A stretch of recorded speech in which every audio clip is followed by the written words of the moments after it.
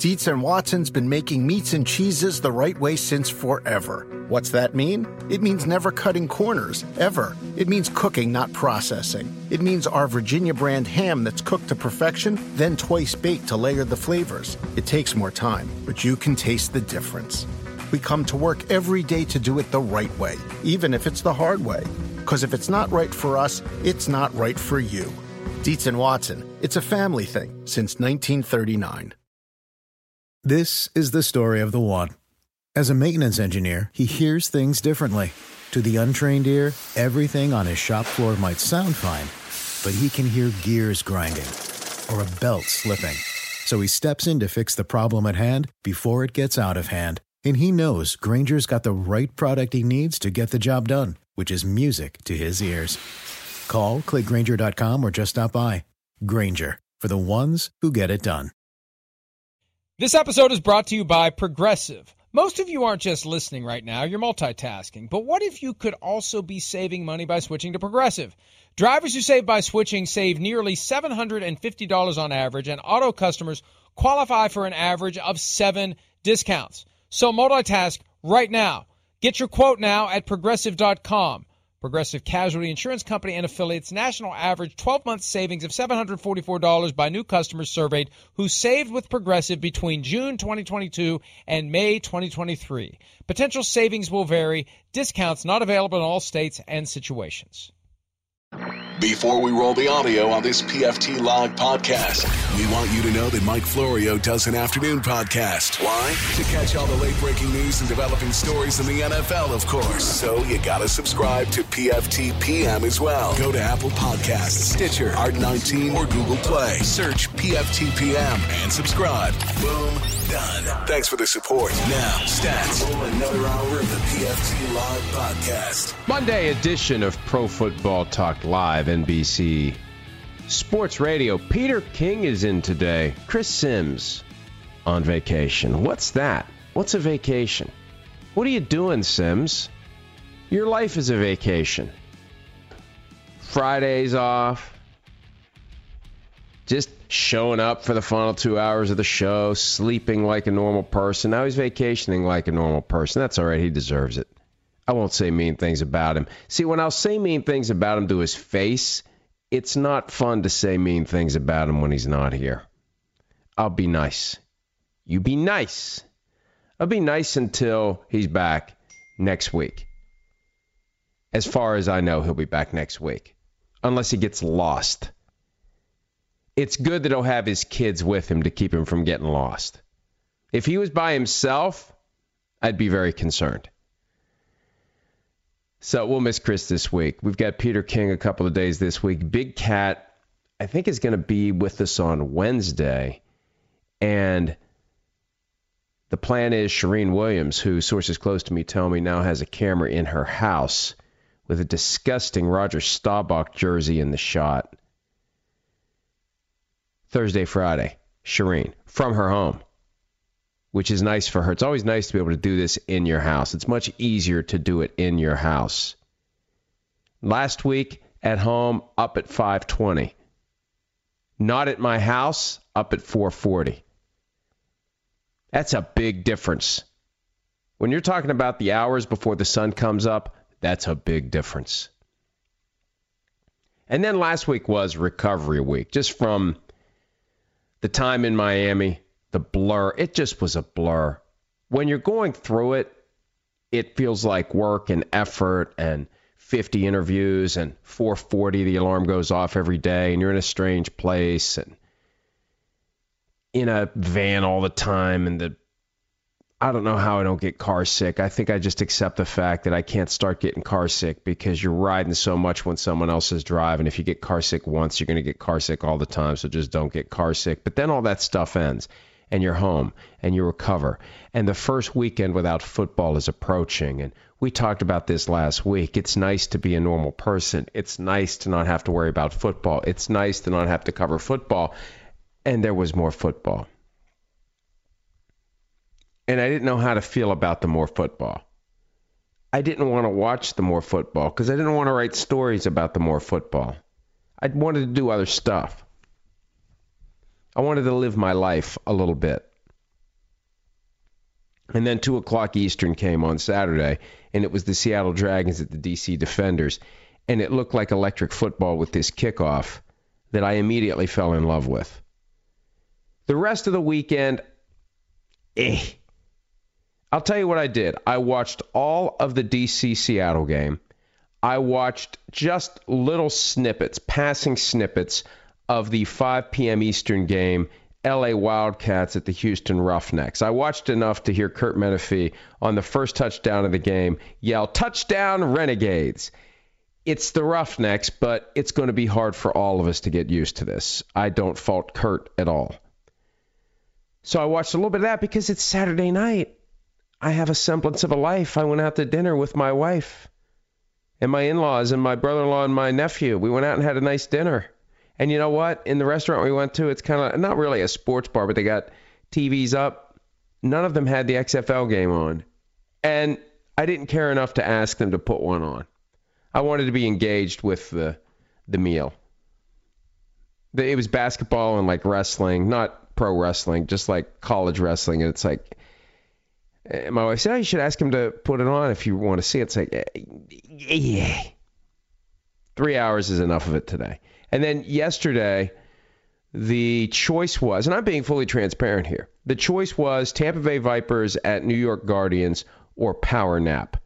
I mean, real, not the 20-minute power nap. I'm talking about nuclear power nap. I'm talking about Rip Van Winkle on a Sunday afternoon, and I chose that instead. And then when I got up, it was time to work out. And instead of watching the end of the game, because I saw it wasn't close, it's like, we'll watch the 5 o'clock game. And then the 5 o'clock game rolls around, and it's Sunday. We have Sunday dinner.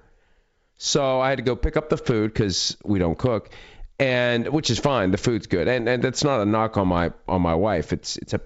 You reach a point where you realize unless you enjoy cooking, and I don't fault anyone who enjoys cooking. And sometimes there's a place for it.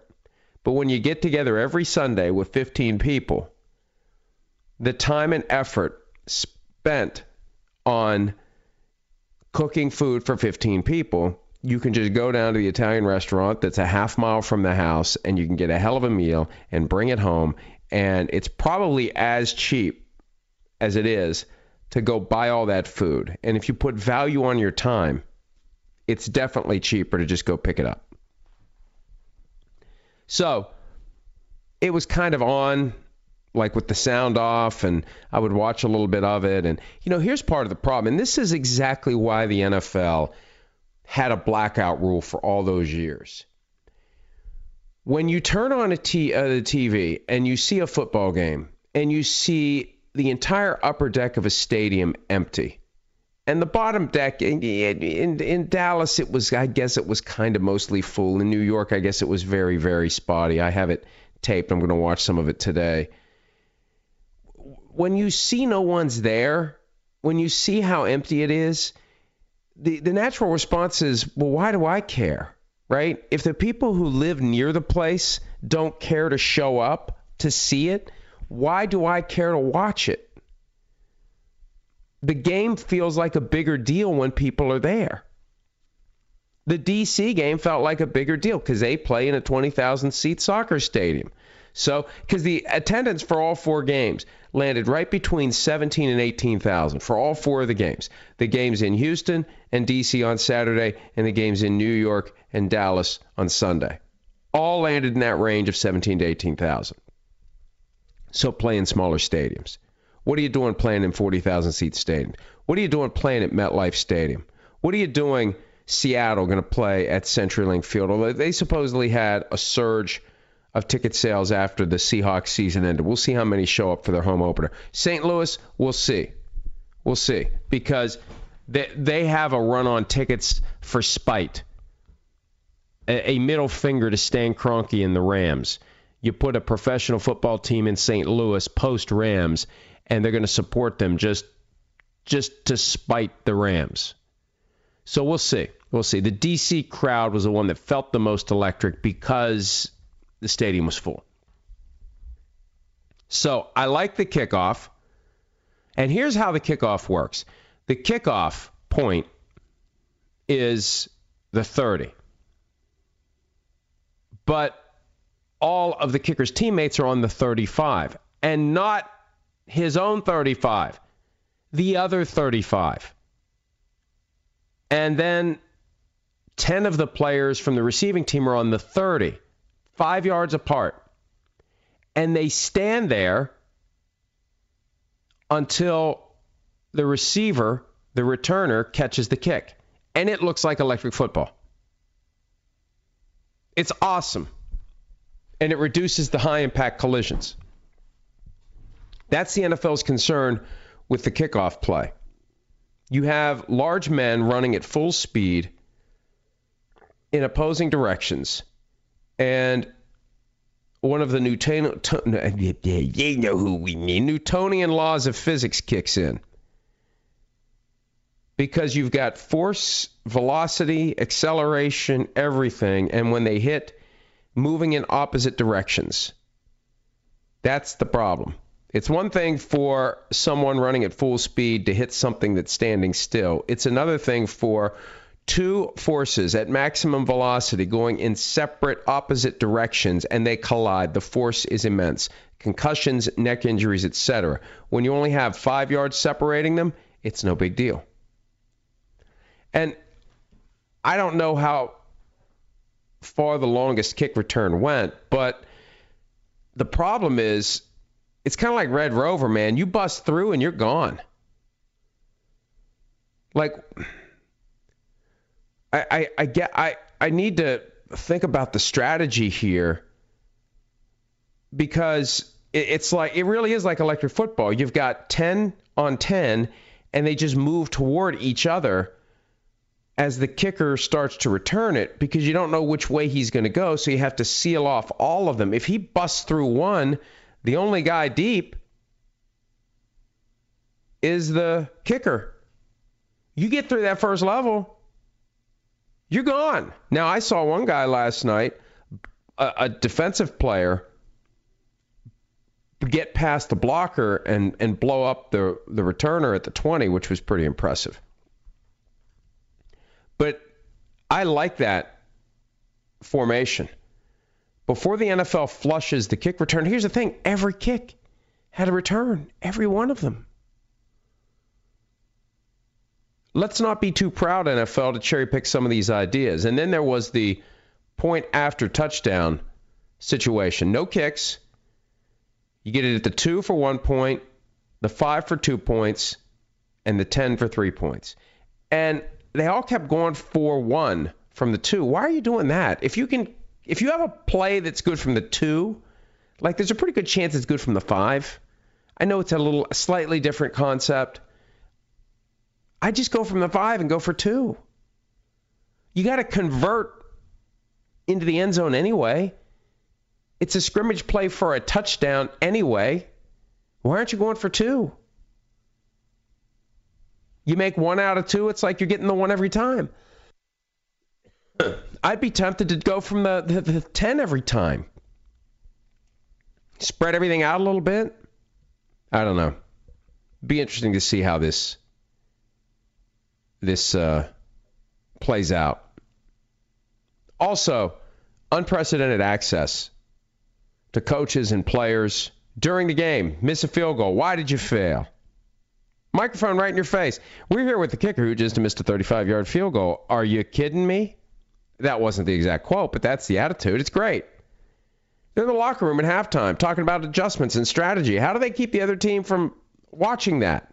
It's amazing. You hear them calling the plays. The audio to the quarterback never shuts off. I think the CFL started doing that a couple of years ago, where you can keep talking to the quarterback during the play. The first game drew 3.3 million viewers on ABC. Last year, the Alliance of American Football on a Saturday night had 2.9 million on CBS, up against an NBA game on ABC. Now, here's the thing. We got to be realistic about this, right? This weekend, next weekend, the following weekend. Well, yes, this weekend, next weekend, the following weekend. It has the sporting landscape large. Oh, no, next weekend's the NBA All-Star festivities. But see, they're taking up the 6 hours in the afternoon, so they're not going to be up against any of that stuff. But there's still other events going on. See, my concern for this is in March, when the NCAA conference tournaments heat up, and there's basketball all day long on Saturday and Sunday. And then here comes March Madness. And I know for me, I first forgot about the AAF the weekend before NFL free agency, because there was so much to pay attention to. There was so much going on with free agency looming. It just didn't even occur to me that the AAF was on. I completely forgot about it. So you've got February to yourself. March and April, it's going to be tough. We'll see what this can do. It's a curiosity for now. And I don't want to be, I'm trying to strike the right balance here, right? And I'm able to do that because ESPN and Fox have the TV content. I don't have to play nice with the XFL. Whatever I want. Don't have to worry about any phone calls from anybody from NBC or the XFL. Hey, you're a partner. I'm not a partner. I can say whatever I want. I'm trying to find the sweet spot here. Like, what are our realistic expectations for this league? Is it going to last? They need stars. They need Johnny Manziel, who they don't seem to be interested in. They need Trevor Lawrence. They need to offer Trevor Lawrence $4 million to ditch Clemson. They need Colin Kaepernick. They need people who we will tune in to see. Not just we're curious because it's on TV. We're tuning in to see star players. And until they have that, it's going to be hard to sustain it. We're going to take a break. When we return, Michael Irvin floating an interesting theory, and then back, beep, beep, beep, went Michael Irvin. We'll tell you what he said and then what he did to put the toothpaste back in the tube when PFT Live continues right after this. 22 minutes after the hour, it's Pro Football Talk Live on a Monday edition. Peter King joining me in about 40 minutes, and this is a topic he and I will discuss in the final 2 hours of the program. Get his thoughts on it. Michael Irvin, Cowboys Hall of Fame receiver, longtime broadcaster, was at NFL Network, then at ESPN. It didn't work out for him at ESPN, landed back at NFL Network. Very colorful. Generates a lot of attention and interest with the things he says. He's very entertaining. He was on WEEI on Friday. And he said, quote, some very significant people, end quote, told Irvin that the Cowboys may pursue #Tommy in free agency. The Cowboys who have Dak Prescott under contract. The Cowboys who, by all appearances, fully intend to apply the franchise tag to Dak Prescott if they can't sign him to a new contract before the deadline arrives for applying the franchise tag. The Cowboys who have a bird in the hand who will play for the next decade or longer, going after a soon-to-be 43-year-old quarterback who has at most 3 seasons left. You can't put Dak Prescott on ice for Tom Brady. You apply the franchise tag to Prescott at $27 million, and then you sign Brady to come in and play for a year or two? Are you kidding me? You'd have to let Prescott go. You'd have to trade him. You'd have to do something. Tag and trade. I don't know, but you can't have both. Irvin took to Twitter on Sunday to backpedal. He said that the, quote, very significant people, end quote, who told him that the Cowboys' interest in Brady did not include Jerry Jones or anyone else associated with the team. I never said Jerry or anyone else in the organization said this to me. It was not anyone with the Dallas Cowboys. Well, what qualifies as significant then? What's significant? Who are very significant people if it's no one with the Cowboys? Why would you say this if you didn't think there was some potential truth to it? I mean, is it part of just an effort to entertain? Did he just say whatever? Is it just one of those moments where you get caught up in a radio interview and you get comfortable and the next thing you know, the words are out into the ether and you hope that no one noticed them? I never said Jerry or anyone else in the organization said this to me. It was not anyone with the Dallas Cowboys. That doesn't mean that no one said it to him. Now, look, when you consider that Jerry Jones is in win now because I don't know how many more seasons I have owning this team mode, when you consider that, when you consider the fact that Dak Prescott has Jerry Jones by the, what's the best word? I can't think of one.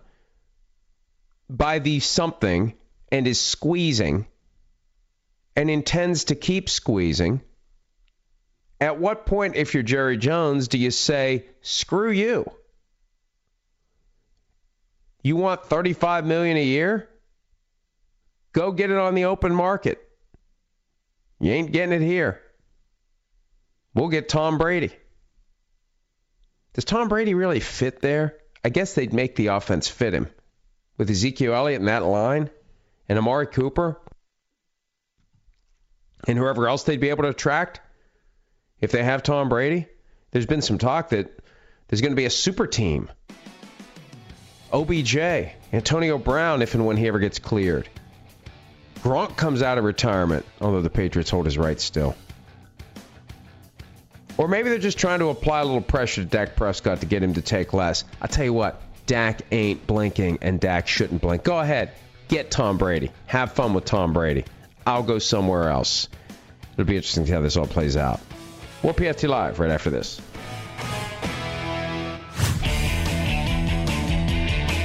"34 minutes after the hour on this Monday morning edition of Pro Football Talk Live. Haven't mentioned the Oscars. A couple of things about the Oscars real quickly before we move on. Matthew Cherry, who was a journeyman receiver, never played in a regular season game, but undrafted with several teams, got out of football and got on to what Chuck Noll called his life's work. And his life's work, filmmaking. He won the Oscar for Best Animated Short. That's the same category for which Kobe Bryant 2 years ago won the Oscar for Dear Basketball. Hair Love, the film by Matthew Cherry, financed it through a Kickstarter campaign. 7 minutes. Thus the term short in the title. But hey, art is art. Doesn't matter how long it is. It could be The Irishman and last forever, or it could be a 7-minute film.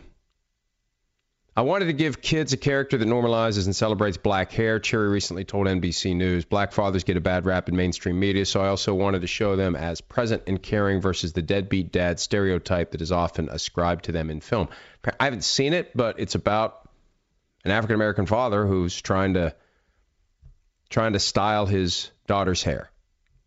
And it's good enough to win an Oscar. So I guess it's good enough for me to find it and see it if it's won the Oscar. That's a pretty good litmus test as to whether or not something is worth your time. And I'll tell you this, Parasite, Best Picture, Best Director, Best Original Screenplay, definitely worth your time. I saw that several weeks ago. And the best movies for me are the ones where I enter the experience with no expectation, no advanced knowledge, no understanding. Just, here we go. Parasite. I heard it's good. Let's watch it. That was the conversation that my wife and I had 3 weeks or so ago on a Friday night when we decided to buy it on Amazon or whatever, however we got it. It's like, you can't rent it yet. You know, you go through that dilemma because they make it available to buy as if you're ever going to watch it again. Although I now may. You buy it for $20 or you wait a few weeks and you can rent it for $5 or $6. Well, do we really want to buy it? Do we want to see it so bad? And then you do the math. If we went to the movies, we'd at least spend this much and we'd buy popcorn and soda and we'd have to be around people and if we have to pee in the middle of this one, we just pause it and we go pee. We don't have to get the Jordan Palmer app and the Run Pee app. I guess that's still a thing that tells you exactly when in any movie the best time to go to the bathroom is. So we bought it and we watched it, and it's awesome. And I'm not going to tell you anything about it other than it won the Oscar. I loved it. Watch it. And by now you probably can rent it. Although if they were smart, they'd pull it off all platforms and put it back in theaters. Speaking of Jordan Palmer, he is one of the people who is getting Joe Burrow ready for the draft. And we've been talking about this dynamic. The trail of breadcrumbs that suggest maybe Joe Burrow is hoping the Bengals don't select him. I don't think Joe Burrow is going to make a power play. I don't think he's going to grandstand. I don't think he's going to say, I don't want the Bengals to draft me, because if push comes to shove and the Bengals are going to make him the first overall pick and in turn give him the $36 million fully guaranteed over 4 years that goes along with it, I don't think he says no to that. Because your alternative is no football for a year, unless you want to go play for the XFL, which is not going to pay you anywhere close to what you're walking away from in Cincinnati. No guarantee that when you re-enter the draft, you're going to be the first overall pick or that you're going to be in a better spot, right? You may trade the Bengals for an organization worse than the Bengals. I don't want to name names here. I already got all the Bengals fans mad at me. Folks, when did it become a hot take? When did it become over the top? When did it become unfair to say that the Bengals aren't very good and their owner has never really seemed like he wants to make them good? When did that become controversial? I got this guy in Cincinnati who's calling me and Carson Palmer out for suggesting that Joe Burrow shouldn't want to play for the Bengals. Look, I responded to the guy. I said, if Carson Palmer, who was there, who was a number one overall pick in Cincinnati, if he lived it from 2003 through 2011, and he's come to the conclusion after that much time that the team isn't serious about winning a Super Bowl, I have no reason to doubt him. And then it's funny, when people want to support a position that disputes yours, they'll twist and turn facts and then claim that you're not doing justice to the facts. I made a comment on Dan Patrick's show last week that the Bengals just want to make money and they're making plenty of money. Well, the item in the Cincinnati newspaper was along the lines of the Bengals are at the bottom or near the bottom of earnings, so they're really not making a lot of money. I'm not talking about revenue. I'm talking about profit. If you're at the bottom in revenue, it's all the more reason to be cheap. You're trying to preserve a profit margin. The less revenue you make, the more work you have to do on the other side to reduce expenses to make profit. You've proved my point. Here was my comment. I don't know if it made it into the final article. What happened was the guy posted an article on Friday and said he tried to reach me but didn't hear from me. Well, sending a message to a Facebook page that I never go to, or I don't know how he tried to. And look, I'm easy to find. There was no phone call. There was no email directly to me. There was no text message to me. I'm easy to find. If he really wanted to find me, he could have gotten my number. He could have found me. Here's what I sent to him on Saturday. I've got no reason to dispute the perception of Carson Palmer based on his firsthand experiences with the Bengals, the Raiders, and the Cardinals. His viewpoint meshes with the longstanding and widespread reputation that the Bengals have in league circles for focusing more on profit than the pursuit of a Super Bowl championship. The low revenues that you've cited underscore the importance of spending less in order to ultimately maximize the gap between money in and money out. This really isn't some controversial take. It's just weird to me. It's weird. It's like Bengals fans have no problem with the team being bad as long as nobody points it out, right? The team's bad. It's been bad. But just don't point it out. If you point it out, we're going to get pissed. Just let us be bad. Let us be bad in peace. Don't state the obvious. Don't share the perceptions that Carson Palmer had based on multiple years in the building. Don't talk about the team's reputation in league circles for being extremely careful with money, as they need to be, given that they're near the bottom in total revenue. Don't do any of that. Just let them be bad in peace. Now, when we talked about this on Friday, I pointed out TJ Houshmandzadeh, who played with the Bengals, one of the various people who is providing us with the breadcrumbs that point to Joe Burrow, I believe, hoping the Bengals don't draft him, hopefully trying for his purposes behind the scenes to get the Dolphins to trade up or the Bengals to pass or to trade to someone else, but not willing at this point to say, I won't play for the Bengals because he doesn't want to get in a box because the Bengals have all the leverage. They draft him. They just draft him. As Peter King said last week, Mike Brown will let him sit. You don't want to come? You don't want $36 million for 4 years? Fine. It's less money I have to spend. It fits the narrative. Wait, you mean I can use the first overall pick in the draft and not have to actually pay the guy? I'll sign up for that. And then it's his fault, not my fault. No one can blame me for being cheap. I drafted the guy and he didn't come here. Oh, well. Sucks for him. $36 million stays in my pocket. It's all pure profit at that point. TJ Houshmandzadeh was on Colin Cowherd's show in July of 2018, and he was talking about just how cheap the Bengals were. They used to lock up the water in the Gatorade after practice. They before Houshmandzadeh got there, Willie Anderson said that they would throw into a pile in the middle of the room, use jock straps for the guys to basically pick out whichever one they wanted. And Houshmandzadeh said Willie Anderson and Kajana Carter, because they were first-round picks and had plenty of money, they went and bought new jock straps for the guys.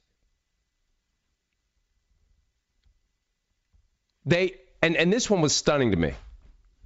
You know, the home team in an NFL game,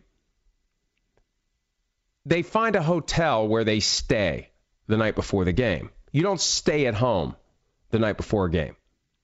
They get everybody together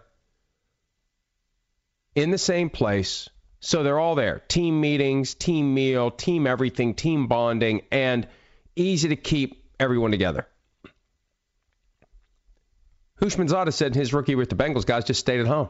And he said if you were inactive last week and you assume you're going to be inactive next week, you just stay out all night and go straight from the club to the team facility. There's no way to keep the guys, together, to keep them from going out all night and getting drunk and showing up and whatever, because it was cheaper to not get enough hotel rooms for 53 guys. I remember not all that long ago. Now, Marvin Lewis eventually changed this. There was a time when the Bengals did not have scouts. The assistant coaches did the scouting after the season ended. And they were always behind everyone else because they're coaching during the season while other teams' scouts are scouting. Remember when the Bengals used to draft in mid to late rounds guys who had off-field issues? Remember that? Guys like A.J. Nicholson, Chris Henry. Seemed like every year they were drafting a guy who was off of other teams' boards. They weren't doing it because Mike Brown had this grand desire to be Father Flanagan and reform troubled souls. They did it, as someone explained to me back at the time, because they didn't know who else to draft. So you get to round 5, and A.J. Nicholson's still there, and despite, a history of misconduct off the field that caused him to be available in round 5, he's a first-round talent. So if we don't take him, we don't know who else to take. Let's just take him. That's how it happened. That's how they were drafting guys that were off other teams' boards, because the talent was undeniable.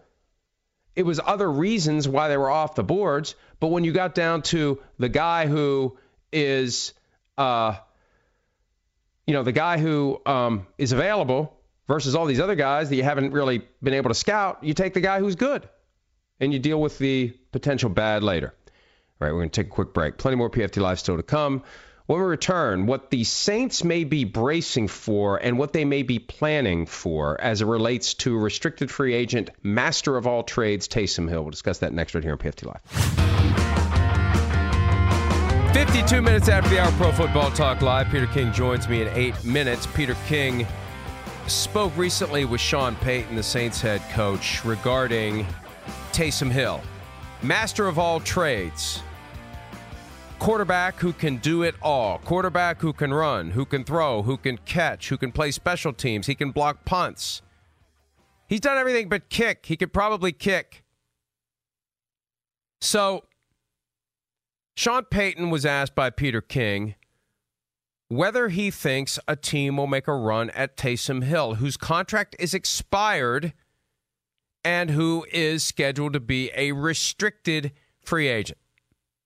Not unrestricted, restricted, meaning the Saints have the ability to apply a tender offer at one of multiple levels up to a first-round pick as compensation. If Taysom Hill signs an offer sheet and the Saints don't match it, they get that first-round pick as compensation. Here's what Payton said. I think someone is going to make him an offer. But the first thing the fan has to understand is if we tender Taysom as a first-rounder, the team that makes the offer on him and signs him to an offer understands they're going to give up a first-round pick if we don't match. That's easier to do if you're pick number 22, number 23, number 24, number 25. We very might well see if it's a team in the second half of the first round. Now, Payton also was asked by King, well, more specifically, Payton was told by King that King would like to see Payton coach Hill for the next 10 years. Payton said, I'd like to do that. He was a valuable claim for us, like gold bullion. You know, my first thought is, why is Sean Payton talking about this so openly? He's almost daring someone to sign Taysom Hill to an offer sheet. Here's what I think. Here's what I glean from this. Number one, first, obviously, the Saints don't anticipate signing Taysom Hill to a new contract without letting someone else determine his market via this process of signing him to an offer sheet. Secondly, the Saints will apply the first-round tender, the highest possible tender. There was some hope, I believe, from Taysom Hill's camp that they would come in lower than that. They're going all the way to the first round, which guarantees it's not guaranteed money like a franchise tender, but it does set a salary at $6 million or so, and as a practical matter, it guarantees he'll make that. That's still far less than he deserves. He should get a lot more. Also, Sean Payton won't be surprised if a team in the lower reaches of the round makes that offer to Taysom Hill, willing to give up a low first-round pick to get him. 22, 23, 24, 25 are the Bills, Patriots, Saints, and Vikings, respectively. Obviously, the Saints won't be one of them. The Patriots are a team I'd watch, and here's why I'd watch the Patriots. Because the fly in the ointment comes from this possibility. And let me just finish my thought from earlier. I think that when the offer sheet is signed by Taysom Hill, I think it will be matched by the Saints. I think the Saints are confident that whatever Hill ultimately is offered, they'll pay it, and then they can thank whoever signed him to the offer sheet for doing their work for him. See, teams have been reluctant to sign guys with that right of first refusal because at the end of the day, if the original team matches, you've just done free negotiating work for that team, right? You've done them a favor. Thank you. It was going to be a difficult negotiation. Your offer sheet allowed us to streamline it dramatically. Here's the fly in the ointment. Here's the thing the Saints need to be concerned about. The Patriots extend a one-year offer to Taysom Hill for $17 million with a commitment that on expiration of the deal, the franchise tag and the transition tag would not be applied. That's still permitted.